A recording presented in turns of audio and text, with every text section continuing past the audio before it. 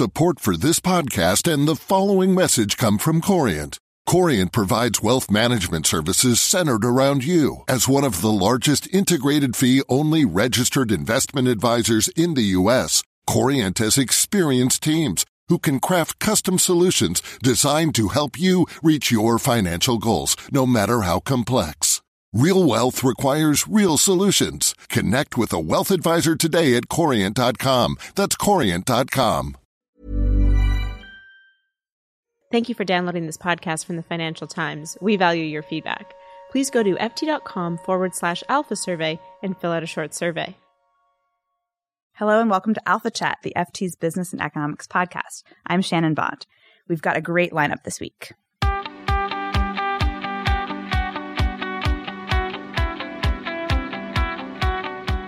An extraordinary rise and a spectacular fall. That's what two Canadian reporters have called the BlackBerry saga in their book, Losing the Signal. We'll talk to one of the authors, Sean Silkoff. Then, the IMF has added the renminbi to its special drawing rights basket this week. What does that really mean? Then, Star Wars creator George Lucas wants to give the city of Chicago a new museum, but it's causing some outrage among public groups who are not so happy the city is leasing him land for just $10.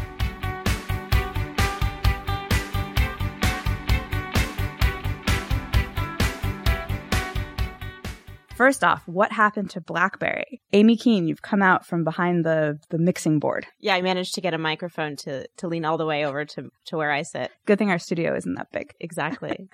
We sent you to talk about BlackBerry, not just because you're Canadian. No, it's more than that. It's it's a phenomenal business story as Losing the Signal, the title that Sean Silkoff and his co-author Jackie McNish wrote. It's an extraordinary rise and a spectacular fall. So I caught up with Sean Silkoff on the phone, actually, from Toronto. All right, let's listen to your chat. Hi, Sean. Thanks for joining me. Thank you. So before we get into the meat of the BlackBerry story, I want to mention that Losing the Signal has made its way onto a number of Best Business Books of the Year lists, one of which is, of course, the FT McKinsey shortlist for Best Business Book of the Year. What do you think it is about the story of RIM, the story of BlackBerry, the company that made email mobile? What makes it such an engaging corporate tale? It's both a rise and fall story of a company as well as a partnership. And I think what really speaks to a lot of people who read the book is that it's about these two very fascinating individuals who really couldn't have less in common with one another. Jim Balsillie and Mike Lazaridis, who really created a $20 billion company, but more importantly, forged an entire industry that has really reshaped the planet or certainly the way we communicate with each other as human beings. They solved a problem that had been bedeviling a lot of major device makers in the 1990s, which was how do you put a personal communications device in people's hands that they want to use, that isn't just a kind of a nice diversion, but an essential tool. And having created the BlackBerry, they reached this pinnacle of success and then seemed to lose it all. Of course, not everything. BlackBerry is still a going concern, a publicly traded company, still very much alive, but it's nowhere near the perch it was at. So I think there's certainly that element of the rough and tumble of technology and of the forging of this industry, mobile wireless data, which is now, of course, defined by Apple and Google and Samsung. And just the pace of change as well about the story is quite astonishing. When you think about, it took BlackBerry just a few years to get to $1 billion in sales, $1 billion US. And in about 10 years, they went from 1 to 20, all the way back down to $3 billion in annual revenue. So that's quite a ride. So you mentioned the very sort of unlikely pairing of the two CEOs, Lazaridis and Balsillie. Can you just talk about that a little bit more? I think that was one of many fascinating elements of the book, is describing these very sort of polar opposite characters that for a good majority of their partnership really worked quite well in tandem together. They really did. It was to the point where the two of them could go into a meeting and finish each other's sentences. They had little cues and ticks that they could where they could communicate with each other, where there was a foot tap or crinkling a piece of paper. I mean, they really were sort of copacetic together. and very innately trusted each other. And yet they had nothing in common. They didn't socialize at all. Mike started off, he was the boy genius. We talk in the book about how he built a record player out of Lego when he was 4 years old that actually... he was the boy engineer. The boy engineer. Yeah. A very calm, extremely confident presence. He was the kid when things went wrong, whether it was a lab blowing up at school or if a teacher's hi-fi system wasn't working in the basement, they would call on Mike and he would show up and fix the stereo or fix the lab. Very calm. He was very good at figuring things out.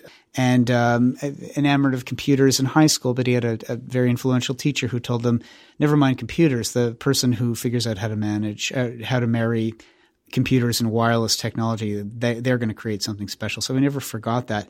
He started a business. He dropped out of fourth year university to start research in motion, but he wasn't a great business person. He was more of a technologist. So when he laid eyes on Jim Balsillie, they described it as kind of like when you meet your future spouse. Jim, a very different character, hard driving business person. Also a young entrepreneur, cocky but insecure, very accomplished. He made it to Harvard Business School, but there he felt like his class. He described it to us as feeling like he was a class of 89 future Nobel Prize winners and one fraud, and he was the fraud. Instead of going to Wall Street like most of his classmates out of Harvard, instead he went to the small town of Waterloo. Nobody could really understand why he did that, but he got to be number 2 at a reasonably sized technology company, about 700 people. One day he was sent to basically squeeze a supplier. That supplier was Research in Motion. Jim saw in Mike a brilliant technologist who is extraordinarily ambitious, but needed someone with business skills to really take his company forward. And Mike saw in Jim someone who had those skills and could bring that to bear. Can you explain a bit about the original business model or the original plan for the very first mobile email device that they brought to market? Right. Well, this is a company that went contract to contract really in their early days. And one of the contracts was from a Canadian cable company called Rogers Communications that had just bought a wireless data network from Ericsson and wanted to put it into play and needed a company to help them do things like write the language for it and build modem cards and that sort of thing. So RIM did all these little things to help make this technology work. Mobile data in the early 90s is a very unsexy business. It's not like today where you're ordering an Uber cab or liking things on Pinterest or watching a movie on Netflix. Back in those days, wireless data was and the devices were maybe the size of a television set, and they would be bolted into service trucks. And it's something that, say, IBM or a cable company could use to communicate wirelessly with its service technicians. So RIM helped build out this network, but it was a very niche business, and the telcos that owned these types of networks had sunk a lot of money in for not a lot of return. You mentioned Apple a bit earlier. If we fast forward a few years from that first mobile email device that RIM produced and then go to, 2007 when Steve Jobs makes the fascinating announcement about the new iPhone, RIM and from your book, it seems as though Lazaridis in particular didn't take the launch of the new iPhone or the presence of the iPhone very seriously at first. There were 4 reasons for that. For one thing, Mike knew network physics extremely well. And he knew devices extremely well, having perfected the BlackBerry. Mike saw that having full browsing capacity would just drain the networks and clog them up and lead to service problems. So when he sees the first iPhone, his first reaction is, one, this is going to clog the AT&T network. And he was right about that, because as soon as people started using the iPhone en masse, AT&T, which had the exclusive for 4 years, developed all kinds of problems. Their rating on consumer reports went to dead last. They and Apple were actually sued for dropped calls from unhappy customers. The battery on the first iPhone was terrible. It lasted 4 hours. So Mike was also right about that. This is a technology that really sucked a lot of battery power out quickly. Third, he thought people are not going to like typing on glass. And some, including me, will maintain that typing on a keyboard, a BlackBerry, is still a superior typing experience to typing on glass. And fourth, he thought, well, this device isn't very secure. he was right about all four of those things, and he was right that that enterprises wouldn't flock to this device. But I think what we think is that he missed the bigger picture, which is that BlackBerry, Research in Motion, having really created this massive market for mobile data, had kind of awoken the giants in Silicon Valley, and they had thought long and hard about what the next wave in wireless data communications would be, and this would be a shift into consumer. A shift to more popular services that you were going to be available on the web and particularly apps. RIM had been so busy building their company and taking a winning product and growing their sales like crazy around the world that they didn't realize how quickly things would turn against them. Just to go back a little bit earlier, before iPhone was launched, there was a drawn-out patent lawsuit with a U.S. company, I believe they were called NTP, and they essentially accused RIM of using its mobile email technology. Now, this from the story, you tell how this imposed tremendous emotional and physical stress on both of the CEOs. Do you see this as sort of the beginning of the end for RIM under the leadership of Lazaridis and Bilsili? The NTP trial and its aftermath, which dragged on for a few years, really did. It really was the first demonstration that this company was quite vulnerable, and had a devastating effect on both of them. Gave them both a sense of the potential mortality of their company, and both of them suffered stress-related issues from it at either end of the process. The other thing that was even more damaging, because it came right on the heels of this, was stock options repricing scandal, and RIM kind of became the poster child for this issue. A lot of tech companies were caught out by the repricing of options. Because BlackBerry, because Research in Motion was an email company, there was an extensive paper trail of communications about all the repricing actions they had taken. And, they weren't allowed to really talk to each other for a while. They were being interrogated by regulators, the Department of Justice. And this really represented the fundamental schism in the partnership. Remember, Mike had relied on Jim, trusted Jim to run the company's financial and sales affairs, and he felt like he'd been, betrayed by Jim, and was worried that his company might actually be taken away from him, or worse, because of something that he really didn't even understand or know. Jim, for his part, felt like Mike was essentially betraying him, because he sensed that Mike wasn't standing shoulder to shoulder with him, and because they couldn't really talk about this. Due to the legal advice they had and the sensitivity of the regulatory matter, this really created a schism between the two of them. They still communicated day to day on business matters, but as people inside the company said, you could tell mom and dad were fighting. One thing I have to ask is that, you and your co-author had tremendous access to both Mike Lazaridis and Jim Bilsili.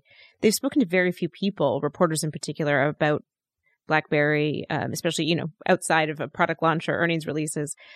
Can you talk to me a bit about how you got this kind of unprecedented access to the two?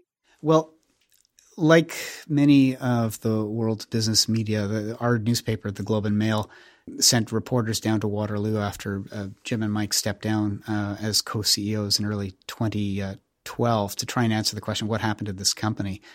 And very few people got very far. I mean, we had a team of reporters that was able to pull some scraps out here and there. But I think this was a company under siege, and it had become kind of the corporate whipping boy in some ways. And I think people were very gun shy and didn't really trust the media, and didn't want to see another story that denigrated this company they all loved and had been part of. And many of them were going through almost like a post-traumatic stress disorder. And we got a break from a very senior ex-Research in Motion employee who reached out to us several months later. And like in classic reporting, you take a little bit of time and you build up a relationship with the source. And eventually we were able, over a year later, in September 2013, to publish a fairly substantial story. It was about 6,000 words long that really got to the root of some of the issues that led to the company's downfall. And in that story, we were able to convince Mike Lazaridis to speak with us, and we got a comment from Jim Balsillie as well. But I really feel like we'd done our homework, and we gained the trust of some sources who were willing to open up to us and really point to some of the points, the key points that led to the company's downfall. And that story, I think, won us a lot of goodwill with potential sources for the book. And we came to Mike and Jim afterward, and we sort of said, well, we're interested in doing a book that doesn't just look at the downfall and celebrate failure, which is, I think, what a lot of people felt the reporters had done, dancing on BlackBerry's grave, as it were, as far as some people were concerned, but really telling a fully fledged story. Before you could have the downfall, you had to have the creation of a $20 billion company, a commercially successful business that redefines an industry and it becomes a technology leader. And there's very few of those in Canada historically. So I think there was a lot of pride, and they wanted to know that we would give equal hearing and weight to the story of the rise as to the story of the fall. I think both Jim and Mike and others felt like there were a lot of lessons to learn on the way up and the way down. And I think there was also an understanding that this was a book where we would really try to kind of document a story for the ages that everyone had been a part of, and we're almost proud to be, I guess we're proud to be associated with. Will BlackBerry survive, even if it's as a shadow of its former self? Well, it's surviving today. It's run by a very capable and experienced turnaround CEO named John Chen, who comes from Silicon Valley and has a great track record. The company has it has assets. It has a lot of cash.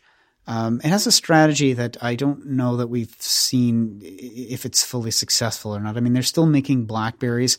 I don't think we've seen evidence that the world needs or wants more BlackBerry devices. They only command about a third of 1% of the global smartphone market, and there aren't that many companies that have such a little share in their business that remain in that business for very long. So I think the jury is still out. They've got a new device called the Priv. It's the first one finally that uses Android. Yeah, that uses Android. So perhaps that'll put some wind in their sails.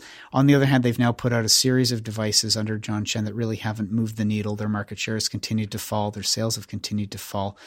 They still derive a significant portion of their revenues, I think about 40%, from service fees that they charge on old devices. Well, as those old devices come out of circulation, the new devices don't have that fee attached to them. So that's a significant piece of the top line that's going to go away. BlackBerry has time, it has assets, and it has options. What's not clear is a strategy to rebuild itself into a giant company that will change the world. But we certainly did not write we were not writing the eulogy for BlackBerry with this book. It's still very much a going concern. I think, as others have. That's right. So I think it's up to John Chen to convince the world that this company will sort of have a new growth strategy and reason to excite investors. But I don't think we've seen the complete evidence of that yet. Okay, Shawn Silcoff, co-author along with Jackie McNish of Losing the Signal, the untold story behind the extraordinary rise and spectacular fall of BlackBerry. Shawn, thanks for joining me. Thank you for having me.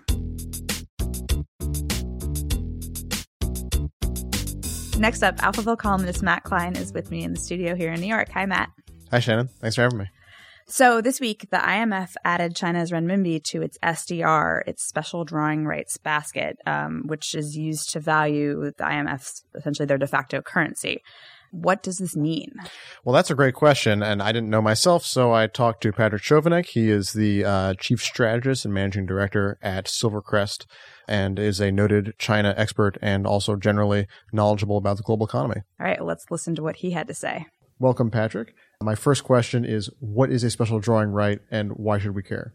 Yeah, this is an interesting story because you've got to talk about, first of all, what is a special drawing right, and then something that people assume they know, which is what is a reserve currency. So special drawing right was actually something that came out of the brain of John Maynard Keynes when he attended the Bretton Woods Conference in 1944. And the IMF was essentially his idea, and he wanted to create a super currency that would be used to settle trade imbalances between countries. He didn't quite get what he wanted, but he got kind of a shadow of it. And the SDR is the shadow, which is essentially, it's like a coupon issued by the IMF to countries that can function as part of their reserves. And it is valued according to a weighted basket of currencies, hard currencies. It's not really clear that you could claim those currencies. It's not actually backed by those currencies, but it's valued according to them. So in practice, in other words, this is not something that actually can be used on a regular basis. It's more of an accounting measure. Is that this is something that only central banks hold. And to the extent that they hold it, it has value because they all agreed that it has value. And I am only aware of one entity that actually keeps its accounts in SDRs, which is the Bank of International Settlements, BIS, in Switzerland. So then in that case, why does it matter in particular, one way or another, which currencies are included in this basket? Well, I would argue that it doesn't, as much as a lot of people think. The argument for why it does is that it's sort of a benchmark for what is an acceptable reserve currency. And if you're included in that group, then there is a presumption among central banks that these are the currencies that you might want to hold as reserves. But there's nothing binding about that, and there's nothing that makes that a practical reality either. And I think that's actually the most important and overlooked fact, that there are practical barriers to a currency such as the renminbi serving as a reserve currency, as well as ones that are based upon people's desires. Sure. So let's start, what are these barriers? Well, the first thing is that there are two things that are necessary for a currency, any currency, to serve as a reserve currency. The first and most obvious is that it should be desirable. People should want to hold it. The renminbi is desirable in the sense that a lot of people want to buy what China produces. It's not so desirable in another respect, which is it's very difficult. If you've got lots of it, where do you put it? If you've got lots of dollars, you can invest them in a very huge and liquid treasury market. Sure. If you have lots of renminbi, then the markets are not nearly as liquid and they're not nearly as large. So that's a problem, and that could be addressed by developing China's capital markets. The other problem that people overlook is that not only does the currency have to be desirable, it also has to be accessible.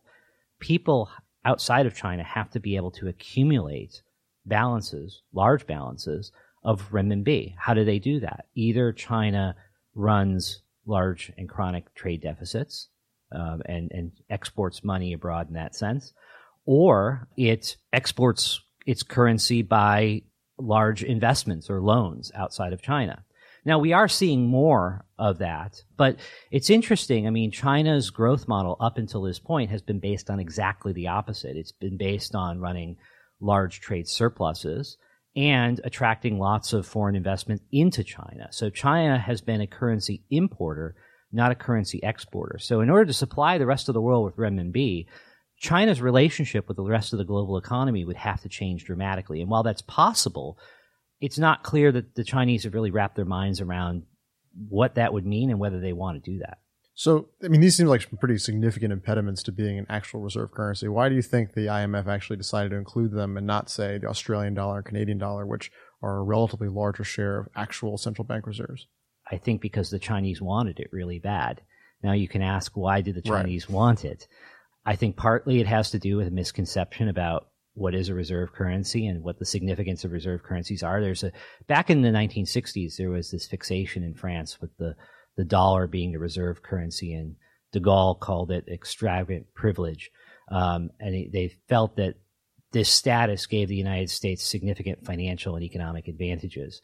I don't think that's true. I think having your currency function as a reserve currency involves trade-offs. There are some advantages, there are some disadvantages. But I think the Chinese have inherited this kind of political economy view that having a reserve currency is a very powerful thing. And so that has been sold to the leadership in China. And one of the reasons why it may have been sold to the leadership in China is that the PBOC, China's central bank, is definitely a force for kind of liberalization and reform. They want to open up China's financial system. If they went to the leadership and said, we want to open up the financial system, they would probably get a lot of pushback. If, on the other hand, they go to the leadership and say, we want the renminbi to be the most important currency in the world, then the leadership says, okay, that sounds really good. Mm-hmm. And they go about their liberalizing agenda that way, because a lot of things that you would have to do to make the currency functional in that way are consistent with that. So, in some ways, renminbi internationalization and the goal of the renminbi being a reserve currency may have been a vehicle for a policy agenda that's not necessarily widely shared or even widely understood among China's leadership in terms of what it actually means for China's economy. And presumably the IMF is at least somewhat party to this and attempting to perhaps encourage the reformers by including it into the SDR when it's not necessarily meets the same criteria as the other currencies? Possibly that. I think there are lots of different motives. Maybe they want to encourage reform. Maybe it's easy to throw them a bone because it doesn't really matter that much in terms of the way the rest of the global economy functions. And also, maybe it locks the Chinese into a more responsible currency policy. So there has been a lot of concern expressed recently that the Chinese might engage in a dramatic devaluation of the renminbi in order to gain trade advantage, in order to try to boost their economy up. And that would come at the expense of other economies, including the U.S. It's still possible for them to do this, but I think it would come after their inclusion in the SDR basket. It would come at a lot of political cost. I mean, the whole value of this for them is the soft power perception of the renminbi being a significant currency. If they suddenly devalue it, and by a large amount, then that's egg all over the face of the IMF. It really calls their judgment into question. Central banks around the world would actually, if they're holding SDRs, the value of those SDRs would go down, and that's pretty much for everyone. So would China want to do that? I think it sets up a political barrier, not an economic barrier, not a financial barrier, but a political barrier to China engaging in kind of beggar thy neighbor currency policies. And that might be a reason why other countries sort of figured that this was a way to rope China into more responsible behavior. Linking this a little bit to the other sort of big issue with China and the IMF, which is the capital weights, do you see this as being possibly some kind of indication of maybe willingness to move in that direction as well? Or right now, by sort of the normal metrics, China's has relatively low weight relative, in particular to European countries. Is this sort of an early sign? The euro was the big loser in terms of the existing SDR weights to make room for China. Is this sort of an indication of where they're going, you think? Oh, I don't know. And I mean, I think that there's been a lot of discussion about China having a greater role at the IMF, but the blockage there has not been kind of the acceptance of China as a more significant economy. The problem there has been the politics in the U.S. and particularly in the U.S. Congress. So, I think the interesting thing here is that there are a lot of different agendas. There are a lot of misconceptions about what SDR status means for China, what it means for the rest of the world. And all of these things are involved in this complex interplay of perception and reality. And the result, I think, is not a lot, actually. I think that the result, and look, markets this week kind of shrugged it off and went, sounds like it should be important, but I don't know how it is important. Right. And I think actually that was sort of the appropriate response, because what matters for the role of China's currency in the world is not the imprimatur of the IMF. It is not a declaration, a political declaration. It is how China's economy evolves and how its relationship with the global economy evolves. That is what determines the role that China's currency will play in the global economy. Patrick, thanks very much for coming to talk to us about this. You're welcome.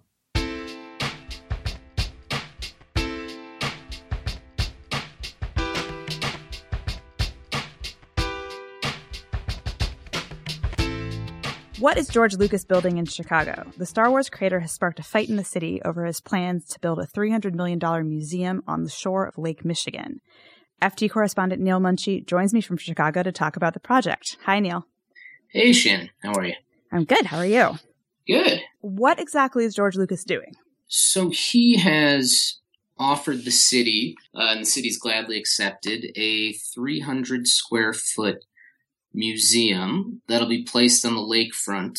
Should open by 2020. That's going to house his extensive collection of movie memorabilia and sort of 20th century pop art, sort of popular art rather than pop art. Norman Rockwell, think comic books, sort of the Sunday Funnies, that kind of stuff. And he's funding this all out of his own pocket? He is. The figures are a little less definitive for the Chicago project than they were for the original project he wanted to build, which was in his hometown of San Francisco. So he initially pitched the idea of building what is now called the Lucas Museum of Narrative Art to the Presidio Trust, which is a national park there. Right. The big park right by the Golden Gate Bridge. Right. And there was a sort of a lot of hue and cry in San Francisco about the idea of giving this land to a billionaire and how the Presidio is sacrosanct and that kind of stuff. But ultimately the museum project was rejected because its design and its specs didn't fit the specifications that the call for bids had set out. The folks in San Francisco, including, tech executives like Melissa Mayer and Eric Schmidt, the mayor all really wanted this project, and the Presidio offered Lucas another spot in the Presidio for the museum. It was inland, and Lucas decided against it, and he opened up the sort of competition among cities for the museum to the rest of the country. And so how did it end up in Chicago? He has a connection there, right? Right. So a couple years ago, George Lucas married Melody Hobson, who's a very prominent Chicagoan. She is the president of Ariel Investments, which is the biggest minority-owned asset manager in the country. She's also on the board of Starbucks and Estee Lauder. She chairs the board at DreamWorks, good friends with the Obamas, and a prominent backer of Mayor Rahm Emanuel, who really set his sights on this project as soon as it was opened up to the rest of the country, because this is a massive project that will draw a lot of tourists, and it's kind of free-ish, right? So it's hard to pass up. Right, because in addition to footing the bill for the museum itself, George Lucas is also going to be endowing it, right? Right, and they haven't come out and said the exact dollar amount for the Chicago project, but for the San Francisco project, which was about a third of the size, it was going to be a $400 million endowment upon its opening and another $400 million upon his death. So you can imagine we're talking about a very big project. I interviewed Melody Hobson about it, and she called it the biggest philanthropic gift to a city since the time of the robber barons. And it's really sort of, Carnegie Hall, the Met, the National Gallery, like these are the kind of things that rich people used to give cities. It doesn't really happen as much anymore that it's something of this scale. This isn't the naming rights of a room at the Met or something like that. Right. This is some serious money and a really big gift sort of within the context of Chicago philanthropy, right? So this plan has not been, well, I mean, as you say, Melody Hobson is close with Rahm Emanuel. It seems like the political establishment in Chicago is backing it. What has been the public reaction? It's sort of been two sides. So I think most people would say, well, yeah, let's take a museum. There's nothing wrong with that. But the way the project came about was almost as if, it was a done deal. There was no public comment until after members of the public sort of asked questions about why a billionaire was getting a prime piece of lakefront real estate for $10 for a 99-year lease. That sounds a little like the sort of the backroom dealing that Chicago is infamous for. Yeah, and it's, Mayor Rahm Emanuel attended their wedding and their friends. It's a whole kind of thing. And it's one of those things where Chicago's lakefront is a big deal to Chicagoans. It's, 30 miles of parks and beaches. And so to hand off part of it, even in, next to a football stadium and buy a convention center, to give part of it away without much public comment struck people as a little out of touch and a little bit much. And what about the actual proposed building itself? You quoted some people with some colorful descriptions of it. Right. So it has been unfavorably compared with Jabba the Hutt. It's a really bold design. It's by a Chinese architect named Ma Yansong, and folks like Frank Gehry have lauded it for being incredibly innovative, but it looks very out of place along the Chicago skyline, which is dominated by old school, sometimes Art Deco skyscrapers. And there's nothing wrong with that necessarily, but along with all these other things, it was easy to sort of pick on this design pretty hard. So it's been called an intergalactic zit, a volcano with a toilet seat on top of it. The Pulitzer Prize winning architecture critic for the Tribune has not had many good things to say about the design, but also I think he's more concerned, as a lot of the folks against it are, just of the idea of giving away this sort of prime area of the city. And are there alternate proposals for what would be done? I mean, the space currently is a parking lot, right? The alternative is to turn it into parkland, green space. The area down there is a little crowded with stuff already. The Chicago Bears football stadium's right there. It, in and of itself, is an architectural monstrosity. And McCormick Place, a giant convention center, is on the other side. So it's already quite crowded and congested over there, and this will only, people think, make it worse. Chicago's a big city, and there are a lot of places in need of development, in need of tourist attractions. There's a hospital that's been vacant for years, that, a massive hospital complex, maybe a mile from the proposed site, that opponents of the project have proposed because it would help the neighborhood around there, and it's sort of an eyesore right now. Right, and it doesn't sound like the lakefront needs a lot more in the way of things going on there. So is this a done deal? Is this going to get built regardless? Yeah. There is a lawsuit by a group called Friends of the Park. It relies on a 19th century sort of land usage law. And they gained a victory last month because the judge said they had standing and is allowing the lawsuit to go forward. But Emanuel has very strong support from the city council and his appointed commissions in the city.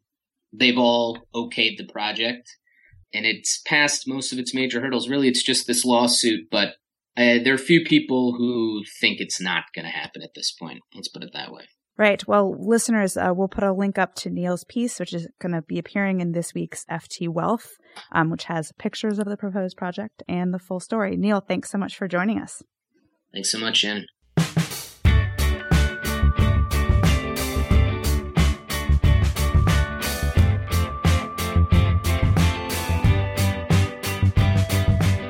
And for our follow-up segment, Amelia Mahasek is back. Hi. Hello, Shannon. Hi. How's things? Good. You had a week off. Yeah, I went to Nicaragua. It was a very interesting place to go. Warm. Jungly. It's coming along. It made me interested in the piece that you did last week with Robin Wigglesworth and Matt Klein on places that I know they have been on holiday. Working holidays. Jamaica and Greece. Well, I think Matt Klein's trip to Greece, which they used as a good excuse to get into the sovereign debt crisis in those countries, or debt burdens of those two countries. And so I thought I was at first thinking, these guys, they're just talking about places they went on holidays. But actually it was, of course, a very interesting segment about how the IMF helps rebuild economies. What I was wondering, though, is whether we can do some more about, can the IMF really have an effect on getting a nation to change its government that might have been broken or lax for decades? Right. And sort of one example is going well in this one place. In Jamaica. Is sort of thin. Exactly. And would that be a model for other economies? So perhaps when Carter comes back from Cuba, and do a deep dive. He can do a deep dive into a Caribbean economies. That sounds good. But it's interesting how the combination of having bad government and high debt leads to good holiday locations in general. Maybe there's a correlation there. Yeah. Robin would know. Robin's good at that. Yeah. We'll have to get him back on that kind of random correlation. And that SUV stories, I thought it was fantastic. I'm really interested into whether the subject of whether millennials will have more cars or not. Mm-hmm. Are you going to get a car? I have a car. You have I'm an atypical millennial, I suppose. I'm also like an atypical New Yorker because I have a car. But Where do you park? On the street, which is a nightmare. But hang on, I thought you were a bicycle riding, Brooklyn bicycle riding millennial household, but now you've moved. But now we moved to Harlem. But no, that we have the car so we can get out of the city and go ride bicycles in nicer places. So you're part of we're part of the problem. Certainly. Of greater roads, vehicle on roads, damaging the roads and not paying enough for the petrol. Exactly. Maybe they could take up a donation at the gas station. That's an idea.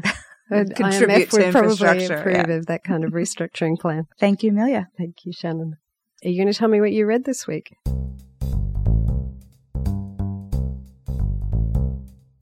I read over Thanksgiving a short novel called Dear Committee Members by Julie Schumacher. It's a really quick read. It's an epistolary novel. It's in the form of letters, but they're letters of recommendation that are being written by this creative writing professor at sort of a middling university. And it's a really, really funny academic satire, first of all, and sort of the plight of the underfunded humanities departments at most American universities. Fiction. But it actually also sort of turns out to be as much as it's sort of light and funny, it turns out to be like a bit of a deeper and sadder story in the end. But it's really great. I highly recommend it. Tell us the ending. Don't worry. What about you? I read on holiday, as you do, Rise of the Robots.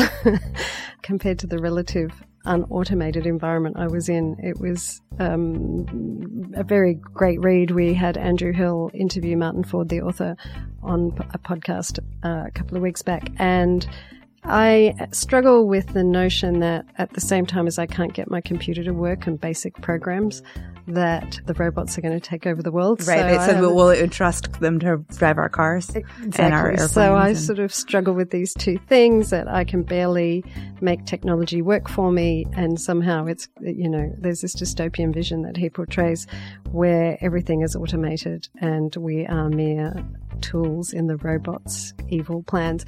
And also I think that where I would, and he raises this in the book, where I would differ and also am intrigued by, is the notion of at what point human beings will start to control that destiny, and when factories are being automated, actually say, you know what, we'd rather have more workers and less people that are unemployed, which will obviously require a whole lot of policy and government work. But it's fascinating to read about robots that are laying formwork for concrete of buildings. They put them on rails and they lay down this nice bit of concrete that's perfect and it's dense and the workers don't get sick. So it's very interesting.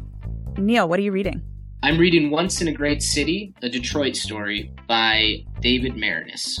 He's a great journalist, and he's taking a look at a very specific period in the early 60s in the city of Detroit. And sort of rather than focusing on the bankruptcy recently and sort of the fall, this is sort of the height of Detroit, the Mustang, Motown, Martin Luther King comes to town, the labor movement, with sort of shadows of the doom to come. It's a really well done piece. So I have recently picked up a book by a friend of mine, George Magnus, economist who lives in London. Normally we talk about China. He writes about China a lot, but he wrote a book called The Age of Aging. My responsibilities at Silvercrest are not all wrapped up in China. They're global. And he's writing about the aging populations globally and what they mean for the world economy, what they mean for global demand. And even though these things unfold very slowly, they have huge significance. Recently China decided to lift its one-child policy, and a lot of people speculate about what the impact that might have on China's demographics and the shape of its economy. But this trend towards aging populations and even shrinking populations is not something that's limited at all to China. It's something that is clearly evident in Europe. We're going to encounter it more and more in the United States. So that's what I'm reading, and I'm finding it a very interesting read. I've just started The Firm by Duff McDonald. It's a 2013 book about the history of McKinsey. It's quite fascinating. It's not only a history of McKinsey, but also really of American business, and it's a great read. And that's our show for today. Thanks so much for listening. You can go to ft.com/alphachat for show notes, links, and send us your own recommendation. You can call us and leave a voicemail, 917-551-5012. Email us at alphachat@ft.com or tweet me at Shannon Pareil, ShannonPareil. The amazing Amy Keene produced and starred in today's show. Thanks, Amy.